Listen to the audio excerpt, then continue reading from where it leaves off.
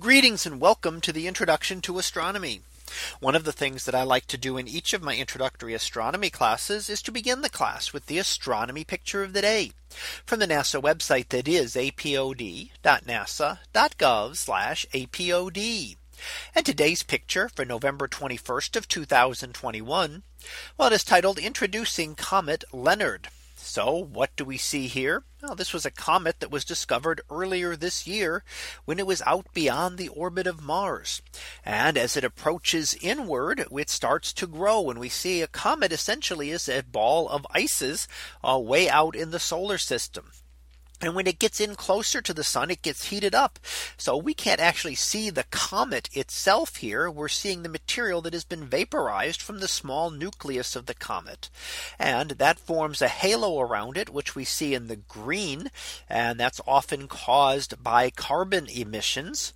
And we see the tail stretching back away from it, pointing away from our sun. And that happens as it gets closer and closer. The coma and the tail will get more prominent.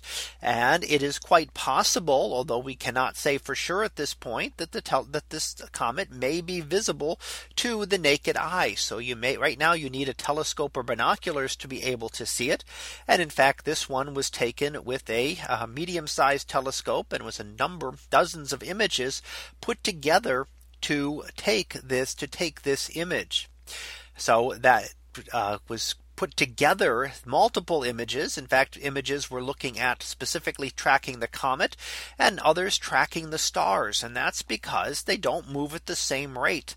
The comet is like a planet and moves around the solar system and will move among the stars.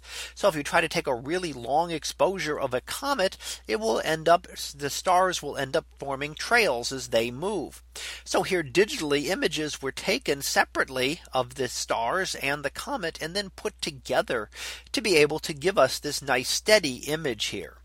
So hopefully as this comet comes in with its closest approach to Earth coming up in mid-December, and then its closest approach to the sun in early January, those are the times that it will be the brightest. So as we see how this comet turns out when it comes in toward the inner solar system, it's quite possible that we may have a comet to be able to look at over the end of this year into the beginning of next year.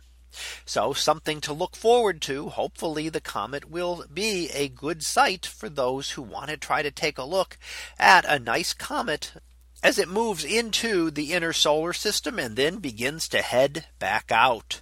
So that was our picture of the day for November 21st of 2021.